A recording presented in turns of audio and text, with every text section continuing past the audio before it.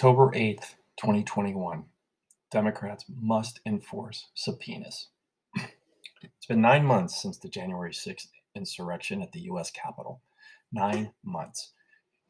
At the rate the committee investigating the attack on our democracy is going, perhaps we'll get a final report by the end of the decade. Once again, Democrats are dropping the ball. The midnight deadline for subpoenas issued to 4 of the disgraced former president's colleagues has passed. They failed to produce the documents requested at the urging of the said former president, who was claiming executive privilege. Yes, you read that right. He's claiming executive privilege even though he's no longer president. Only in a post-Trump world can you not make this stuff up. The committee told us that things were going to be different this time around. No more messing around, they said. We don't have the Trump Justice Department obstructing us now, so we'll be able to force their hand to comply. Really? I just don't see it. To me, it's looking like more of the same. During the Mueller investigation and after, we saw nothing but stonewalling, ignored court dates, threatening letters that didn't mean a damn thing, and obstruction of investigations that made Richard Nixon look like a member of the Glee Club. The former president continues to exert his outside influence over our politics, spouting lies, issuing directives and proclamations to his minions, and giving maniacal interviews to the right-wing echo chamber. The man is, and I'll continue to say it over and over, the most dangerous man in America. He's the biggest threat to the democracy we've ever had. Yet, he's free to say what he wants, when he wants, all the while our Justice Department seemingly yawns as if it's not a big deal. Even yesterday, with the release of the Senate Judiciary's report of what happened leading up to the January 6th insurrection, you'd think we'd have an increasing sense of urgency. That damning report showed that at least 9 times Trump tried to pressure the Justice Department into overthrowing the election. What the hell is going on with Attorney General Merrick Garland's Justice Department? I'm beginning to wonder if he's only concerned with how bad it might look if we go after a former president. He simply may be under the assumption that we don't do that here in America because the precedent that would set might throw our democracy into a free-for-all, much like we see in dictatorships worldwide. I hope that's not the case, because inaction now is a far more significant threat. If these people aren't held to account, including the big enchilada himself, then we do nothing but enable future administrations to take what happened on the 6th much further. And yes, that includes the possibility of a rogue Democratic president as well.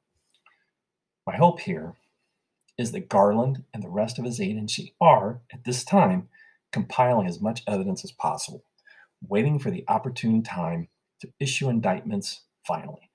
Maybe that's why it appears like he's asleep at the wheel. If he's not, then we're in worse trouble than I thought. I do take into consideration that we have 2 Republicans on the committee. We don't know how they feel about taking an aggressive posture towards the subpoena ignoring Trumpers. Let's hope they'll be on board with the other Democrats. If not, I hate to say it, but they should move forward regardless. It's not the time to go easy because you don't want to ruin the bipartisan nature of the committee. The way I understand it, the committee has 3 choices. They could either file a civil lawsuit against anyone who ignores a subpoena, find them in inherent contempt of Congress, or give the Justice Department a criminal referral. Of the 3, the civil lawsuit is probably the worst option. This is what Democrats did with Don McGahn, Trump's White House counsel when he was president. You remember McGahn. He ran out the clock for 2 years in court, eventually testifying to a closed session in Congress earlier this year. We do not have 2 years, folks.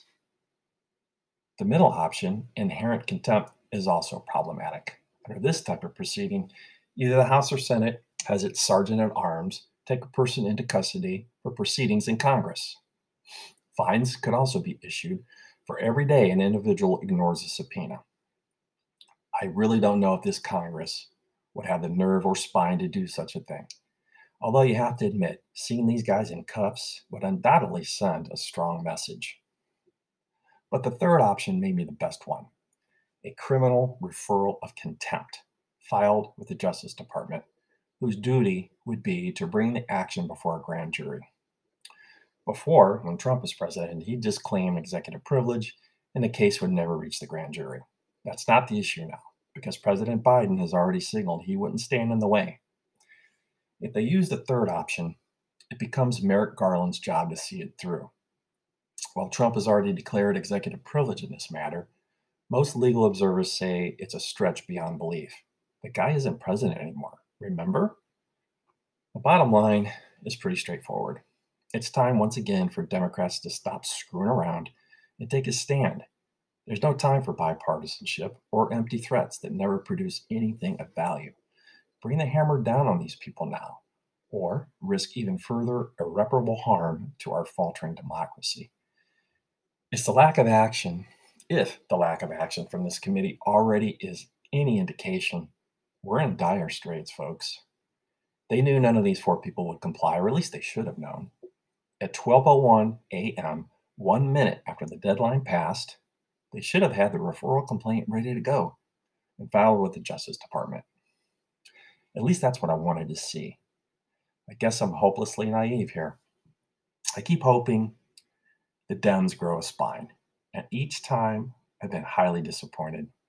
I don't know what the committee is going to do, but they better quit wasting time because before you know it, the midterm elections will be here. The chance Republicans take over one or even both branches of Congress is becoming more likely every day. And if that happens, we'll see all the things related to the insurrection conveniently thrown out the window, replaced by daily hearings into Biden's flawed Afghanistan withdrawal, illegal immigration, and God knows what else. In the midst of it all, the former president remains a free man. He's a free man who seems likely to run again for the job he tried to steal back from a legitimately elected president, Joe Biden. Maybe this time will be different. Perhaps the January 6th committee and the Justice Department will rise to the occasion and show the American people that no president is ever above the law. Yeah, you're right. I'm skeptical. I sure hope they prove me wrong. Thank you very much. That's my post for today. And I just want to make a few comments about the post. But first, I just want to say that anyone listening out there, if you are interested in this post and other posts, please head over to onthefencevoters.com. That's our blog. And we have more good content over there, and you can check it out. So deeply appreciate it if you do that. But I just want to say a couple of things about this post. As of now, it's about 2:49 p.m. on the West Coast, and it still hasn't happened. Nothing's happened as far as I know. The Democrats just seem to be sitting on their hands, and I really don't know what they're going to do. All I know is what I said in this post, I believe deep down in my gut. President Trump, the former president, is the most dangerous man in America. If we just let him to continue to get away with everything, what's going to happen to us? I mean, it's I just don't know. It's beyond me. They have options, but the only thing is we just cannot let him keep getting away with it. And I'm really sick and I'm tired of the media for the last 4 or 5 years saying about all of the legal jeopardy that Trump is in, and warning us, oh, he's going down and this and that. But I tell you what, I'm not seeing it. He really is the Teflon Don. He's like John Gotti. Nothing sticks to him, nothing at all. And he sits down there and he spouts his lies and nothing happens. So I'm just hoping that the Democrats get their what together, put the hammer down, and make these people pay, because otherwise we're in deep trouble, folks. 2022, it'll be upon us quickly. The midterms, things aren't going in the right direction. We cannot let this stand. And stay tuned. Let's hope. Let's hope something happens. I am very skeptical, but maybe this time will be different. Anyway, thank you very much. Thanks for listening. And again, please head over to onthefencevoters.com and give us a follow. Thank you very much.